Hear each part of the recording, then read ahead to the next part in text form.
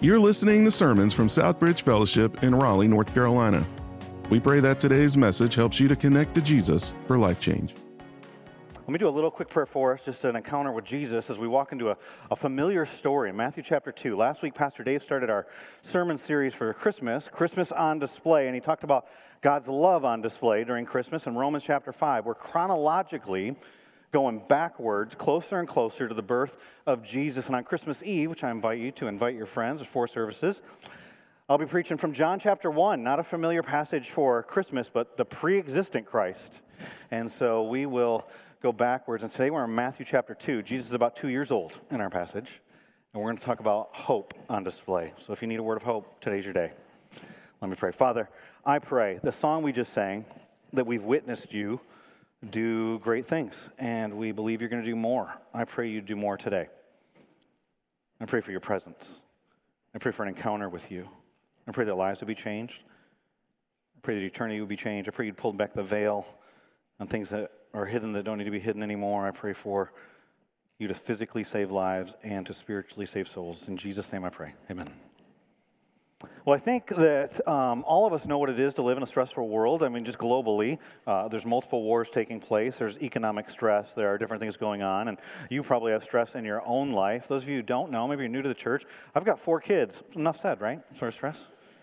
I'm pretty confident that they believe that the sole purpose of my and my wife's life is to be an Uber driver or a chef, personal consultant, clothing provider, various things for their existence so they can live their best life every day. And so, parents, they can identify with that. You know what it's like. But with 4 of them and not driving, they expect us to also have logistical, magical skills of getting them to the places they need to go. Last weekend, I had 2 daughters with soccer tournaments, both kind of out of town, but not so much out of town that we would go and stay at these places. Goldsboro, about an hour and a half. Anybody here from Goldsboro? Anybody here? No?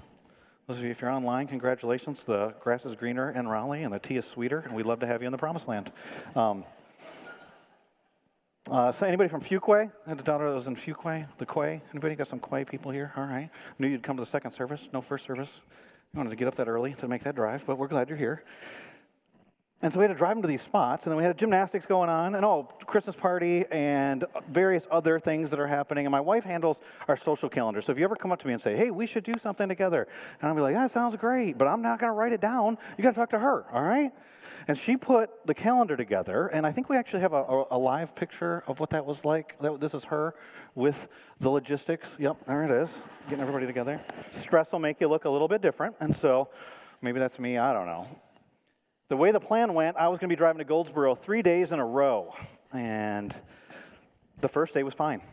My car gets about 10 miles to the gallon, though, so that's not ideal.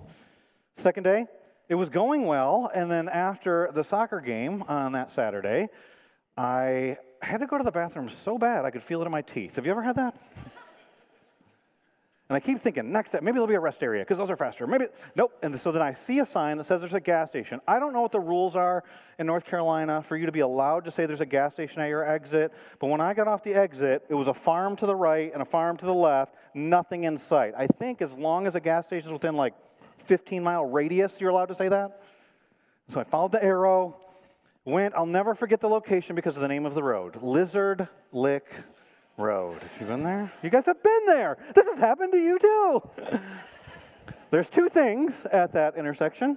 A Dollar General, which that's never a good sign, FYI, and a gas station. But I don't need gas, and I don't need anything for $5 because that's what the dollar store is now. I go inside the gas station, out of order. The men's and women's? Really? All right. I'll go over to the Dollar General.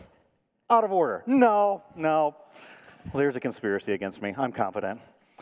I think the Bible says to dust your feet off from places like this or something like that. I don't know. I wanted to curse it. I didn't call down cursings from it.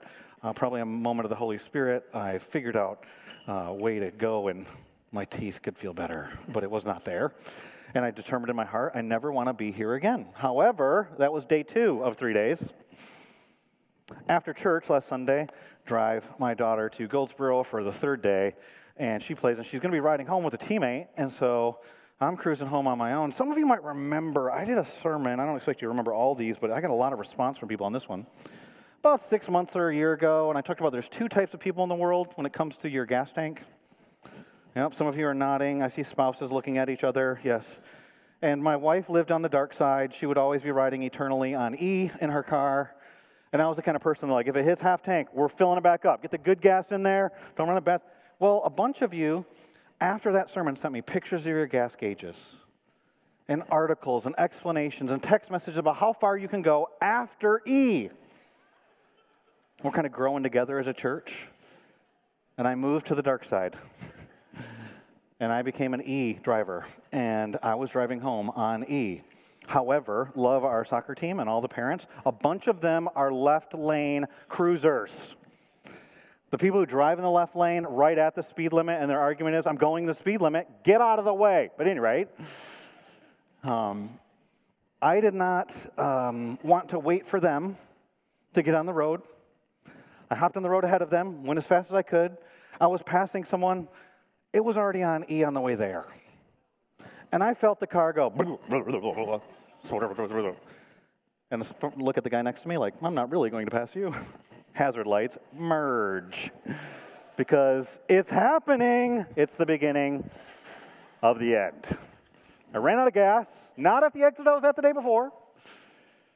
I call my wife. We have a minor disagreement. I won't get into the details of that because I do like being married to her and that going smoothly as possible. And so we didn't agree on how to handle the situation. I hung up before we said goodbye. So it was my fault. It was my pride that was not allowing me to let her plan was, well, all the soccer people are coming up behind you, so let's just text the whole team. Oh, utter humiliation? No, thank you. I'll walk. So I walk. I get to the exit again. There's seemingly nothing. I pulled out my GPS. It said nearest gas station 23 miles. No, that can't be right. 50-50, I go left. Maybe a good Samaritan, maybe a serial killer. A guy pulls up to me. Where are you headed? I'm close. I lied. Forgive me, it was to save my life. I don't remember his name. Jeffrey Balmer or Ned Bundy. I can't remember. It was a serial killer, good Samaritan. Didn't want to find out, so I lied to him. Keep walking, and then I see the Dollar General. Back to Lizard Lick Road from a different angle. Good thing I didn't have to go to the bathroom. And they did sell gas. And the Dollar General had a can for me to buy. And I walked back. Stress is pressure or problems and your response to them in life. There are more technical definitions than that, but it's pressure and problems. Each of you, when you came in today, had a 3x5 card on your seat. As we get started in this message, I want you to write down what is the one pressure or problem that you would eliminate from your life if you could?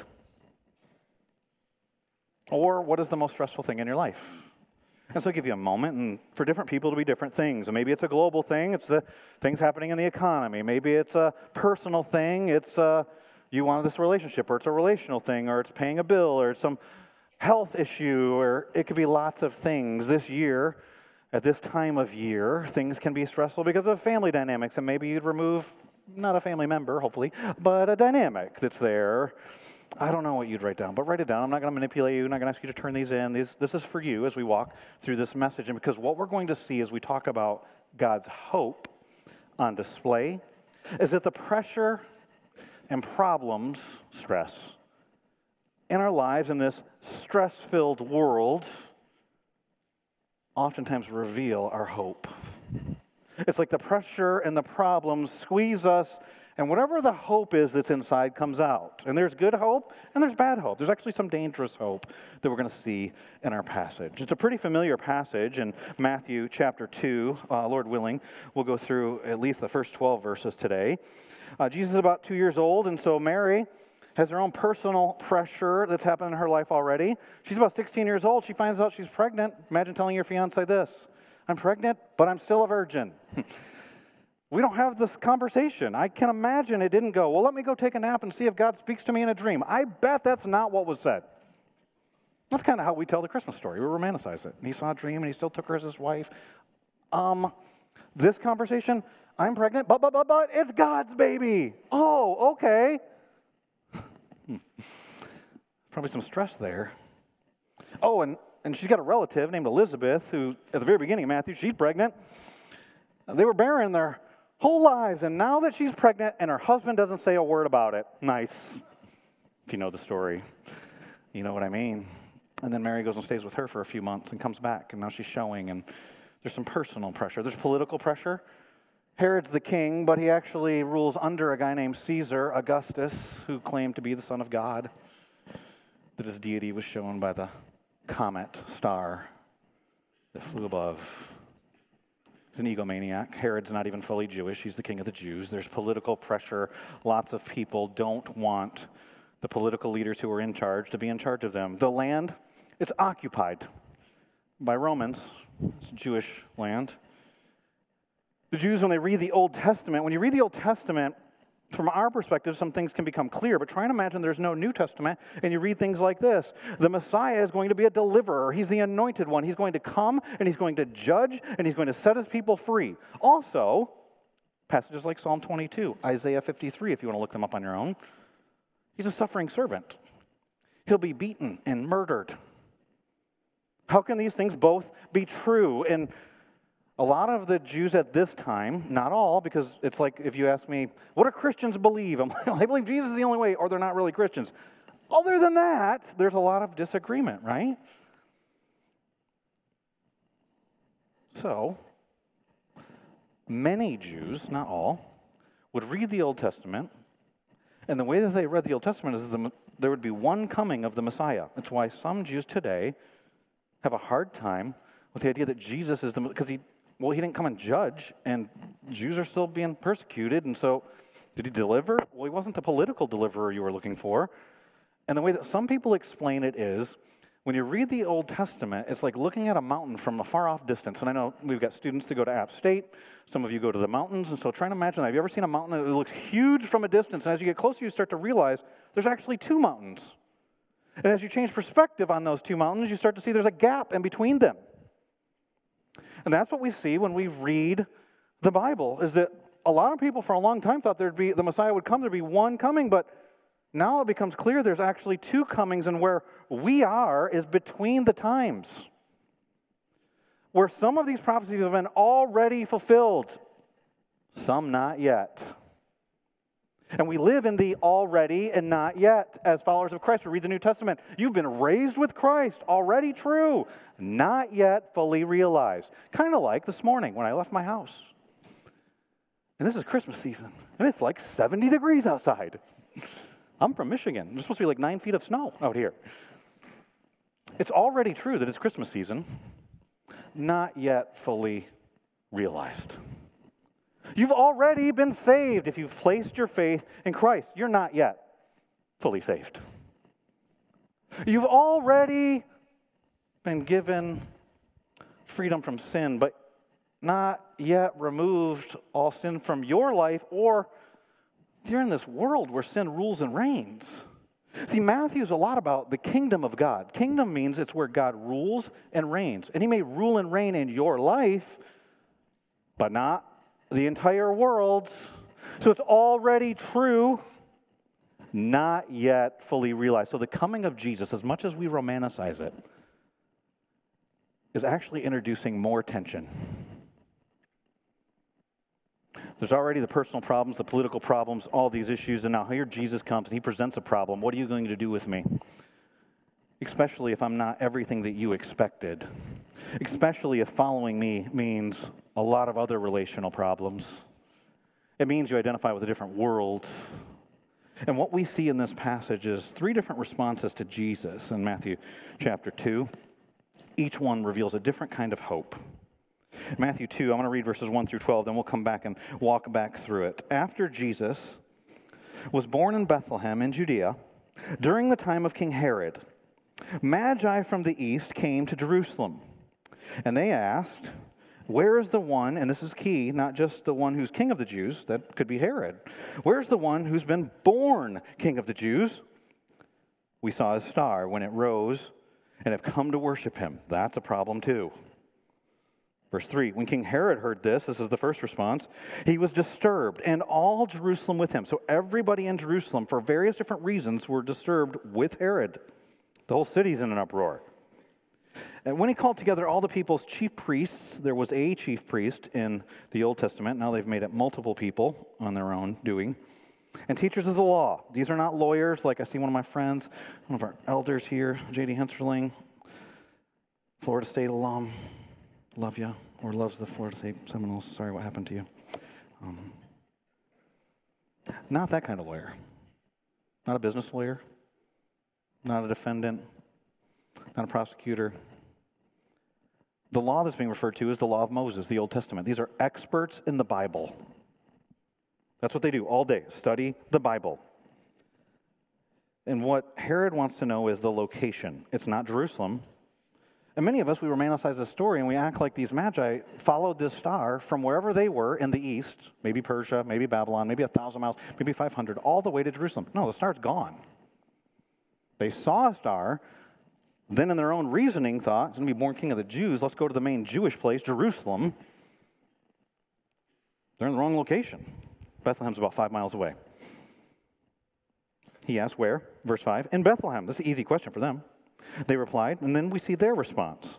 For this is what the prophet has written. This is Micah 5:2 in the Old Testament. Here it is, verse 6. But you, Bethlehem, in the land of Judah, are by no means least among the rulers of Judah. For out of you will come a ruler who will shepherd my people. Then Herod, so a separate meeting. The Magi don't hear this from the teachers of the law. Then Herod brings the news to them, called the Magi secretly, closed-door meeting, found out from them the exact time the star had appeared. That's relevant for the next passage, which we won't read today, where Herod kills all the young boys 2 and under in Bethlehem. So Jesus is maybe 2 years old here. He sent them to Bethlehem and said, go, and I don't know why he doesn't say, let's all go together. I'll go with you. But he says, go and search carefully for the child. As soon as you find him, report to me so that I too may go and worship him. Not. Cap. Liar. Whatever you want to say. He does not really want to worship, we find out, because he's trying to kill him. After they heard the king, they went on their way, and the star so the star reappears, they had seen. When it rose, went ahead of them until it stopped over the place where the child was. When they saw the star, they were overjoyed. On coming to the house, so it's a house, it's not out there with a bunch of animals and in with no room, they saw a child with his mother, a child, not a baby, with his mother, Mary, and they bowed down and they worshiped him. What song did they sing? Doesn't say. There's no song. Worship's about the heart. They probably prostrated not just their physical bodies, but their hearts before him. Then they opened their treasures and presented him with gifts of gold and frankincense and myrrh. And having been warned in a dream, so God continued to lead them, but not by a star this time, now by a dream. In a dream not to go back to Herod, they returned to their country by another route. What you see with each one of these people, groups of people, Herod, the Magi, these teachers of the law, is that as this problem of what are you going to do with Jesus comes and this new pressure enters into their lives, their hope is revealed. One of the ways I've trimmed this message down from the first service, and I apologize to the tech team, is we're going to flip the last point to now being the next point. That's a heads up for you guys in case you're not paying attention. Hope is essential. Hope is powerful. And what we're going to see is there's a difference between a God-given hope and a lot of other kinds of hope. And if we're going to have the kind of hope that God's desiring for you as a follower of Christ this Christmas as he puts his son Jesus on display through your life, then you must have a heart filled with a God-given hope. Do you have that? What kind of hope do you have? Do you have any hope? If we're going to have the kind of hope that we know that he wants for us, that Peter writes to a church that's being persecuted in 1 Peter chapter 3 and verse 15, that we should always be ready to give an answer. And a lot of times this passage is used about how to defend the faith. Well, it's actually when people are already inquiring about our faith, we're explaining your personal hope. Always be ready to give an answer for the hope that you have. Who's asking about your hope? If you have a heart that's overflowing with a God-given hope in a world that's filled with stress, and then stress comes into your life and you have such an otherworldly kind of hope, people are going to want to know about that. I don't know what you wrote down on your card. There's no way I could possibly know. I don't even know everybody's name. I certainly don't know all the folks that are watching online, some from other countries. But I am confident of this. What you wrote on that 3x5 card, God is using to drive you closer to Him and will reveal your hope.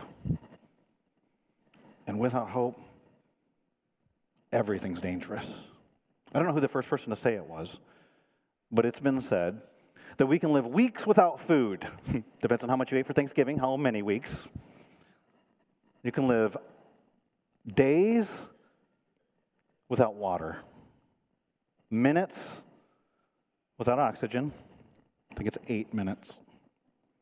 Only seconds without hope. What kind of hope do you have? Hope is powerful. Even, you see it in the stories, even of non-believers. One of the things that's all over the news right now is the invasion that Hamas did to Israel. Killed 1,200 people. Kidnapped 240 people. I think it was last Friday, several of those hostages were released after being held captive against their will for 50 days. I don't know if you've read any of their stories. Some of them have spoken publicly. One woman has. She's 78 years old. Rudy Munder. You can Google that later if you want to see her full story. But try and imagine, you're 78 years old, terrorists come into your house, throw a blanket over your head, put you in a car, drive you to an undisclosed location in Gaza. Then you find out your son's been killed by one of the other terrorists as a terrorist tells you that. And you're being held for 50 days. They've done awful things to children, to other grandmothers. But she said that she had hope. Now, her reason for having hope is highly questionable to me, because she said a leader of Hamas came to her and said, "You're safe here." Oh, thanks. From the guy who just planned all of that. But she did live. If you read her story, she said it was hope that helped get her through that. You read the diary of Anne Frank, hope that the future would be better. Nelson Mandela, given a life sentence to prison because he was trying to argue for racial equality. When he was on trial, the apartheid party in South Africa asked him, "Are you basically fighting for blacks to take over whites?" And he says, I'm fighting against white dominance and black dominance. I want equality. And he was sentenced to life in prison. He served 27 years before he was released, and then became the first black president. It was hope that things could get better. Based on what? I don't know. I don't think he had a good object, but it was hope. Hope was still powerful, even when it wasn't the biblical hope. Fighting for racial equality in our country, Martin Luther King Jr., he said this: "We must accept finite disappointment, but never lose infinite hope." He was a follower of Jesus. Charles Spurgeon, Baptist preacher, says it like this: "Hope itself is like a star, not to be seen in the sunshine of prosperity, and only to be discovered in the night of adversity." And here, we romanticize this story sometimes, but it is an incredibly tense situation. And the first kind of hope that we'll see the biblical hope, because I had to cut some stuff last service, and what I don't want to cut is the good news. And so we're going to put that at the beginning. And we're going to call it an enthusiastic hope. It's biblical hope, real hope, true hope. There's lots of things I could call it, but I'm calling it enthusiastic hope here because it drove these men to travel. I don't want to ever be the preacher that's always overstating numbers. We don't know exactly who these wise men or magi are. Depends on your translation what they're called.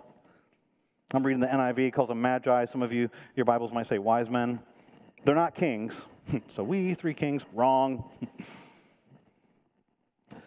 If they're Persian priests, like some people think, they've traveled 1,000 miles.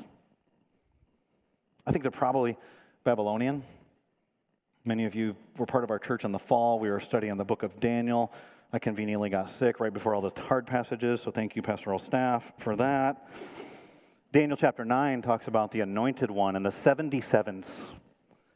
The 77s is a time frame before the Messiah will come, and it appears these men knew some of these texts.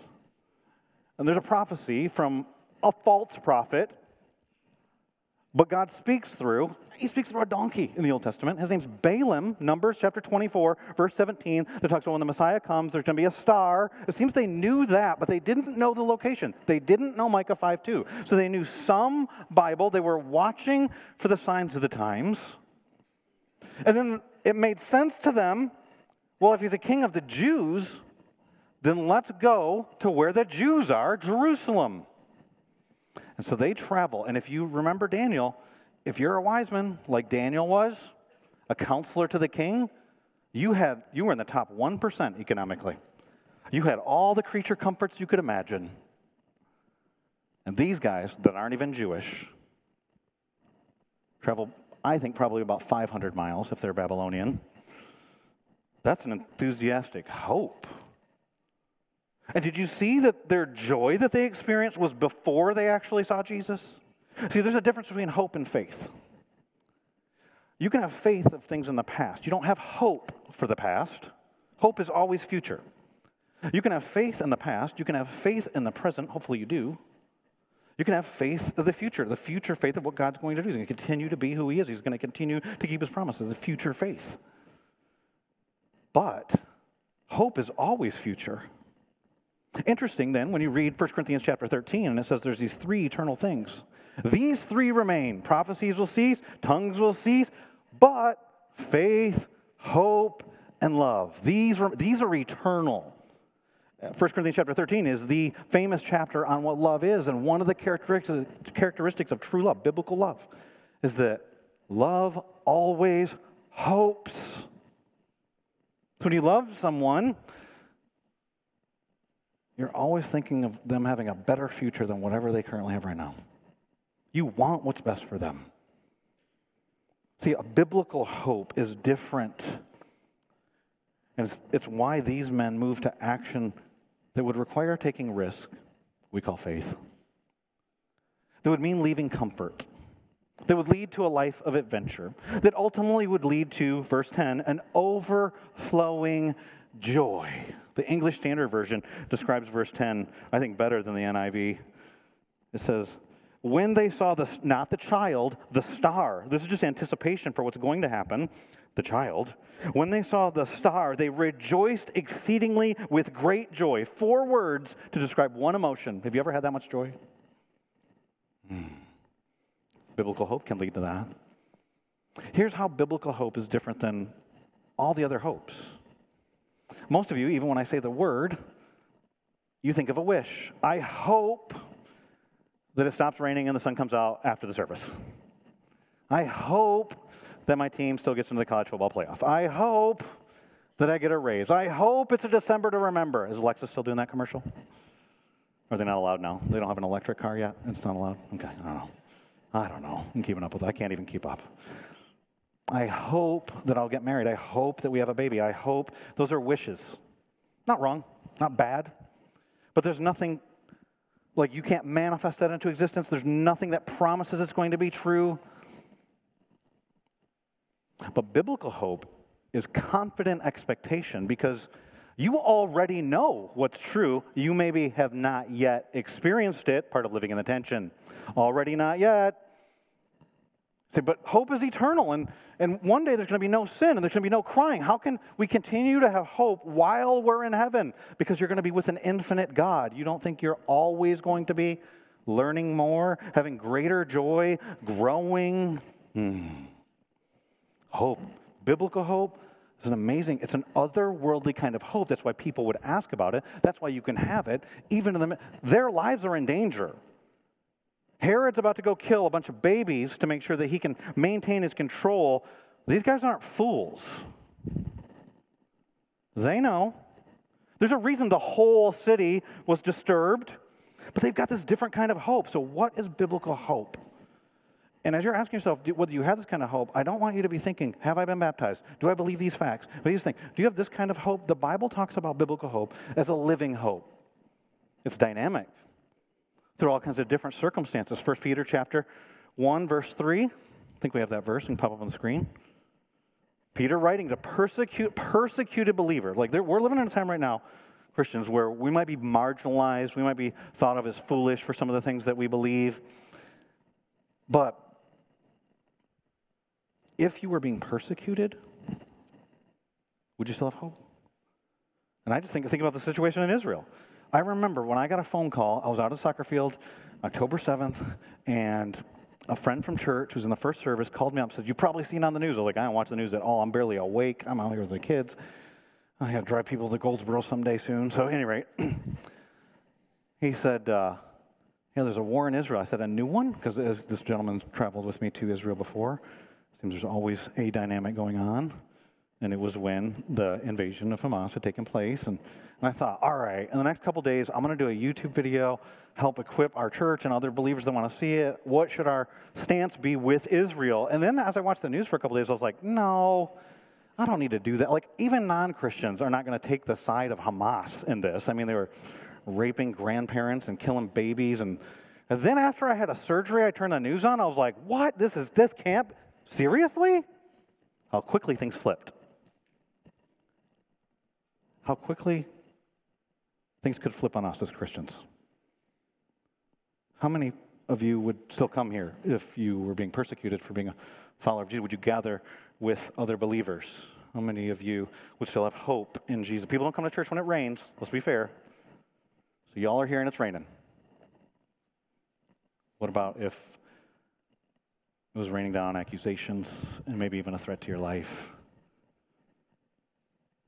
There's an enthusiastic hope because it's the anchor to our souls. Hebrews chapter 6, you read verses 17 through 19, and Hebrews is addressing a group of people that are tempted to drift away from the faith. And the author, we don't know, maybe it was Peter, maybe it was Luke, the author of Hebrews says this: because God wanted to make the unchanging nature of his purpose very clear to the heirs. We're the heirs. We've already been given an inheritance. We've not yet. We still got to pay your electric bill, and you can't use spiritual inheritance for it.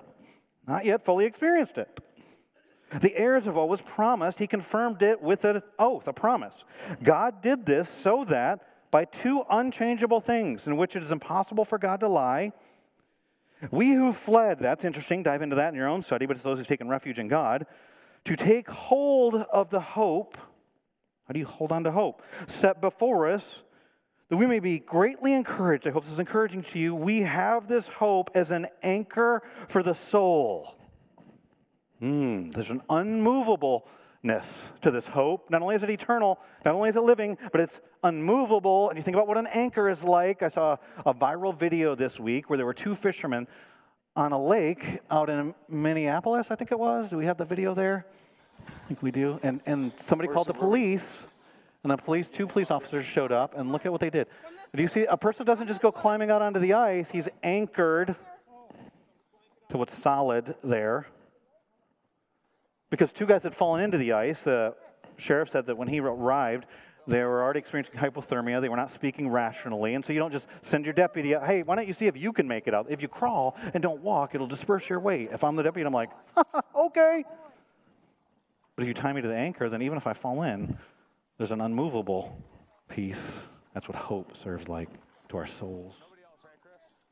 Pastor Dave preached from Romans chapter 5 last week. Romans chapter 5 and verse 5 in the New Living Translation says that hope does not disappoint. And you'd be like, whoa, I hoped that so-and-so wouldn't die and they died. I hoped. No, that's a wish. You don't have a promise for that.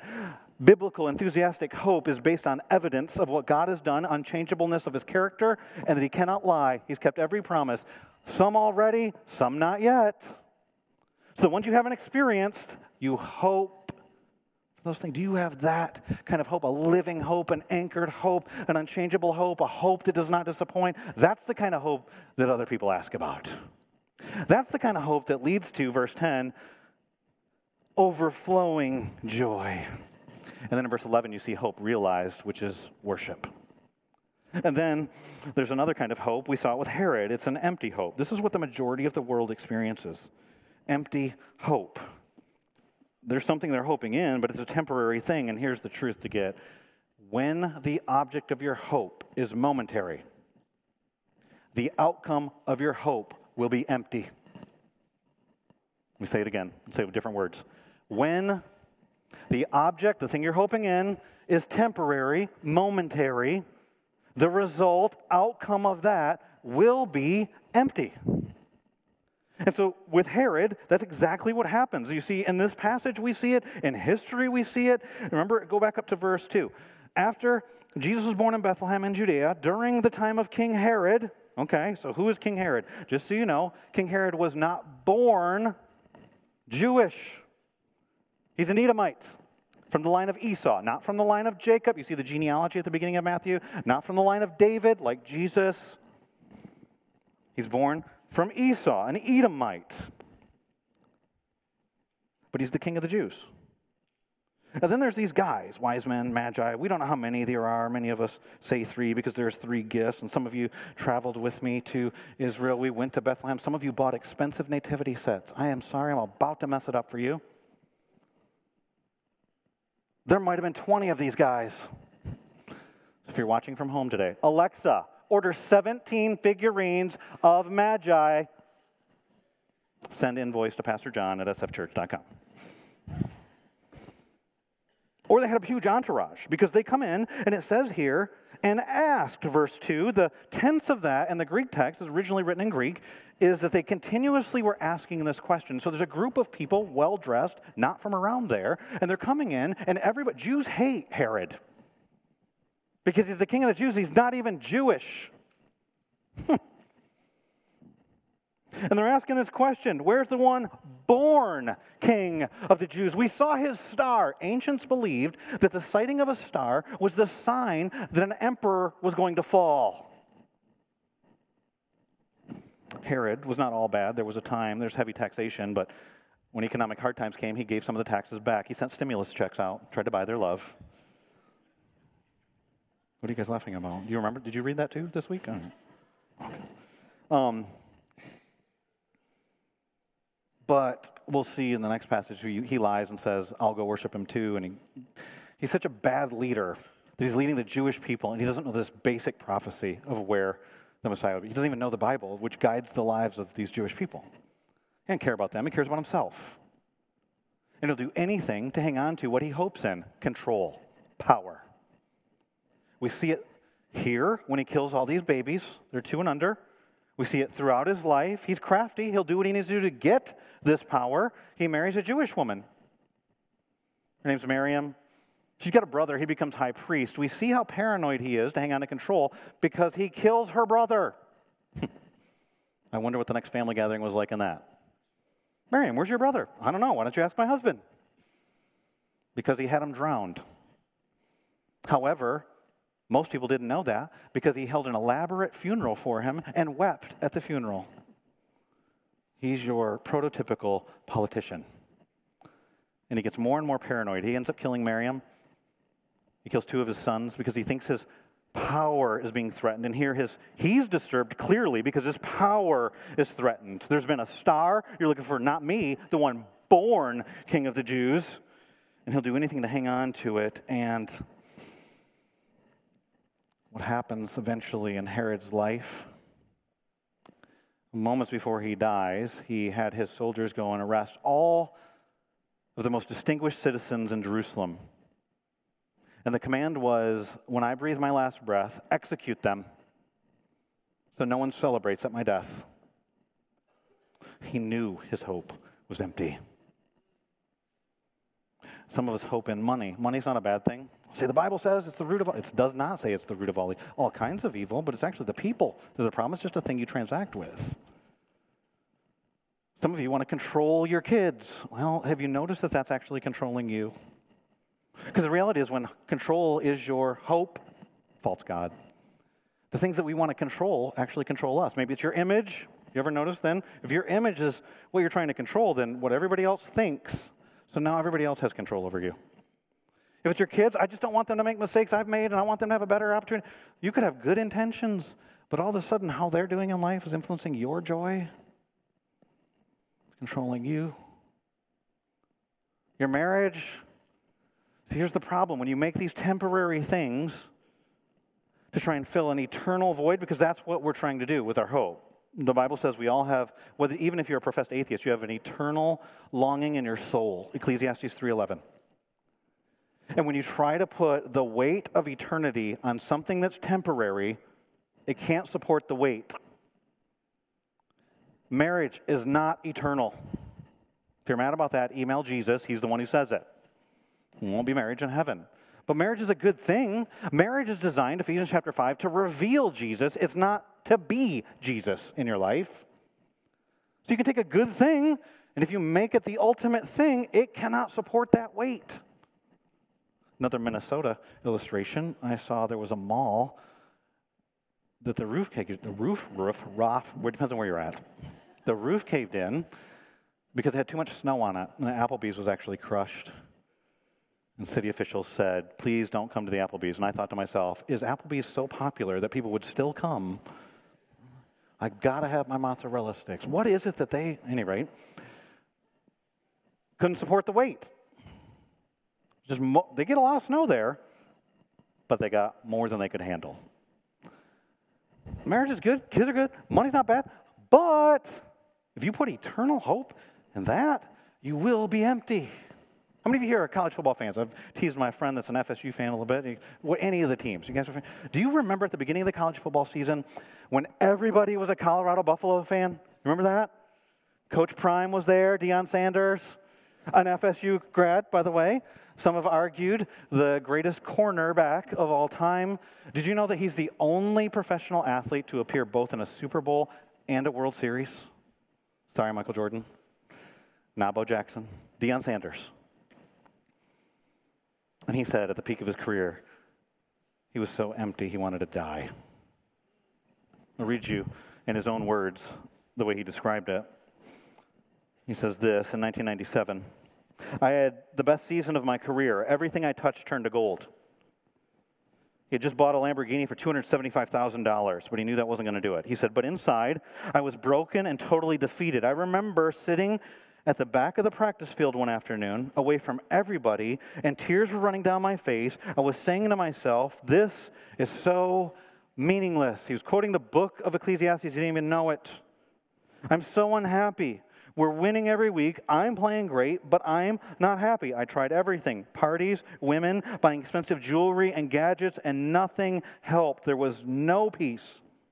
I had everything the world has to offer, but no peace, no joy, just emptiness. He said, there I was, driving 70 miles an hour down the highway, just looking for a place to end it all. Finally, I yanked the wheel to one side and pulled my car off the road. It skidded to a stop and loose gravel, sending up a cloud of dust. I hesitated for no more than a second or two. I built up the nerve, then hit the accelerator to the floor and drove over the edge of the cliff. Attempted suicide, 1997. When you realize that what you're hoping in is just a wish. See, what happens with empty hope is one of two things. Either you get to the spot where you realize, I'm never going to be able to obtain it. A job goal, financial goal, relationship goal, having kids, whatever it is. And so you lose all hope. Or you get it and realize it didn't deliver the promises I had associated with it. So what many of us do in that case is we keep shifting to other temporary hopes, but eventually it caves in. And it all feels meaningless. That's dangerous. Statistically, the CDC says in the last 20 years that suicides have increased by 36% in 20 years. Think about that. Do you know it's the number 2 leading cause of death for kids, 10 to 14? It's in the top 10 for adults. Here's a statistic from the CDC. Their most recent one is 2021. 12.3 million people, adults, so not saying it doesn't affect kids, I already mentioned that, but adults is what this stat is, seriously thought about suicide in 2021. 3.5 million made a plan for suicide, 1.7 made an attempt. That's hopeless. It's better it's all over than to keep going with this. I'm not a math guy and had to estimate some numbers, but on our campus today we'll have approximately 1,000 people, 600 to 700 adults. This is an adult stat, and I thought, when I'm looking out at the audience, how many of the people in the audience will have had, in the last 12 months, based on this stat, seriously thought about suicide? The number's about 30. You You look around the room, your eyes will hit someone statistically. I hope it's not true. I hope it's not true online in this room. I hope it's not true, but statistically it'd be true, 30 people. And then 3.5 million have a plant. That would be about 10 to 12 in this room have a plan. An attempt, about 5 or 6. Let me say 2 things to you. 1, you're not alone. None of those numbers was 1. 2, don't do it. You still have breath. God still has a plan. The future can be better.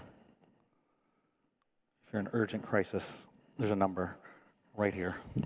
And you can connect with one of our pastors. QR code in the seat right in front of you. Confidentially talk about anything you want to talk about. And you can have a better hope.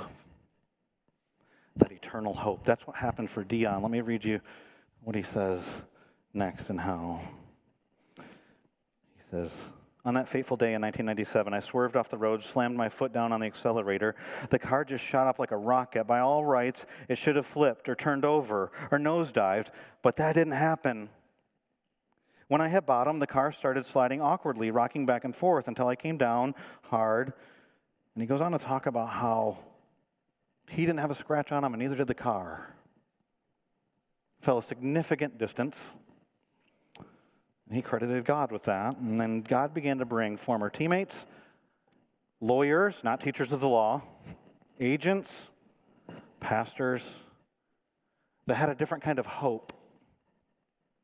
And he said, late one night, I opened the Bible to a passage that said, if you confess with your mouth the Lord Jesus and believe in your heart that God raised him from the dead, you, that's a promise, will be saved. For with the heart one believes unto righteousness, and with the mouth confesses is made unto salvation. He says, the words hit me like a ton of bricks. I knew they were meant for me. At that moment, I put my trust in Jesus and asked him into my life. Before I found Christ, I had all the material comforts and all the money, all the fame and popularity, but no peace. When I found Christ, I found what I had been missing. You can have that too. Many scholars believe the reason why, isn't it interesting, that the King of the Jews is born, and the only people that go looking for him are pagan wizards, is because Jesus is for all people. That hope can be yours. If you believe in your heart, that's faith, that Jesus Christ was raised from the dead, confess with your mouth that he rules and reigns is what Lord means, then the kingdom of God becomes part of your life. Already true, you won't fully yet realize it. It's not fixing every detail of everything around you, but it'll save your soul and gives you a future hope. You might still die of cancer. You'll be healed one day. Your spouse may still leave, but God will never leave you or forsake you. He keeps every promise. It's not made up. It's not, don't worry, tomorrow's going to be better. I don't know about immediately tomorrow. Like Martin Luther King said, we will lose finite moments, but not infinite hope. Hope is like a star. Do you have that hope? And then there's a bunch of us here that would say yes, but it doesn't move us to take risks, to have an adventure. I would challenge you to read verses 4 and 5 and look at the religious leaders, the teachers of the law, who know the truth of the Bible but lack passion for God. That is a dangerous place to be. And some Bible scholars think the reason why their names aren't given and they're referred to the way they are. Teachers of the law, the chief priest. Who is it that kills Jesus? In Matthew chapter 26, go read it. It's the successors of these guys. That Matthew might be communicating. There's a thin line between apathy and outright rejection. If you're walking that thin line on thin ice, to refer back to the earlier illustration, grab the anchor. Come back home. Let's pray. Father, we come before you this morning. Some of us need hope. We know that your son Jesus is hope. Matthew 12:21 says that the Gentiles hoped in his name. Sometimes I get scared when I read the New Testament. Let me just talk candidly to you as your pastor, and that I identify more with some of the religious people in the Bible than I do with the outsiders, because I've been a Christian for so long. Some of you have been around church, and you're church people, and you can drift away from Jesus, but stay connected to culture of Christianity, the American version at least. And I get scared of, have I done to Jesus what other people in the Bible did to Jesus, where they wanted him to be a certain way, and so they just took the stuff that they liked, the political deliverance, the financial deliverance. They left the stuff they didn't understand or weren't as comfortable with, and this might be the very thing he's asking us to step into that requires risk, that would lead to an adventure. How is it that these pagan wizards are the only ones that actually experience the plan that God has for them? And then there's a Jewish king, teachers of the law, experts in it's possible to love the truth about God and lack a passion for God. Don't ever let us be those people, Lord. I'd rather be the prostitute kissing your feet, religious leader saying you don't measure up to my standards. Please don't ever let me be a religious leader that wouldn't at least walk 5 miles from Jerusalem to Bethlehem, even if I didn't believe that Jesus was there, just to at least be able to teach the people. No, here's why I don't believe. They didn't even go. Don't ever let us be those people. Put a fire in our hearts. If you don't have that kind of hope at all, maybe as we've been talking, and maybe you go to church, or maybe you don't, maybe you're watching online, maybe you're in this room, and I don't know what you wrote on that card. Maybe it's the thing that's pressing you to even contemplate ending it all. Would you place your hope in Jesus? Would you let him be your hope? You can experience him today, but not completely. There's too much to know. You can experience him as your Savior, and then he will keep saving. He says, come to me, all who are weary and burdened, and I'll give you rest for your soul. Anybody here needs soul rest? He is your refuge. Those who fled to him, Hebrews, he's our anchor to living hope that does not disappoint, that will overflow and leads to joy. You want that joy? Joy to the world, we sing. Well, a lot of people that are singing it are miserable. Give us joy even if you don't change our circumstances. An eternal hope. If you don't have that, you can have that today. If you want to talk to a pastor, QR code in front of your seat. They're around this room as well. Pastor Mitchell will be up here. I'm here. Pastor Bryce is on the stage. We'll be off to the sides in the wall in the lobby. Or just somebody sitting by you. You can just turn to him and say, do you have that kind of hope he was talking about? Is that real? Is that a fantasy? Is it Jesus TED Talk? Nobody really experiences that. Let's see where the Lord leads that conversation. It's in Jesus' name I pray. Amen. Thanks for listening to sermons from Southbridge Fellowship in Raleigh, North Carolina. If you have a question about the message you just heard, email us at info@sfchurch.com. For additional resources or service information, visit us at sfchurch.com.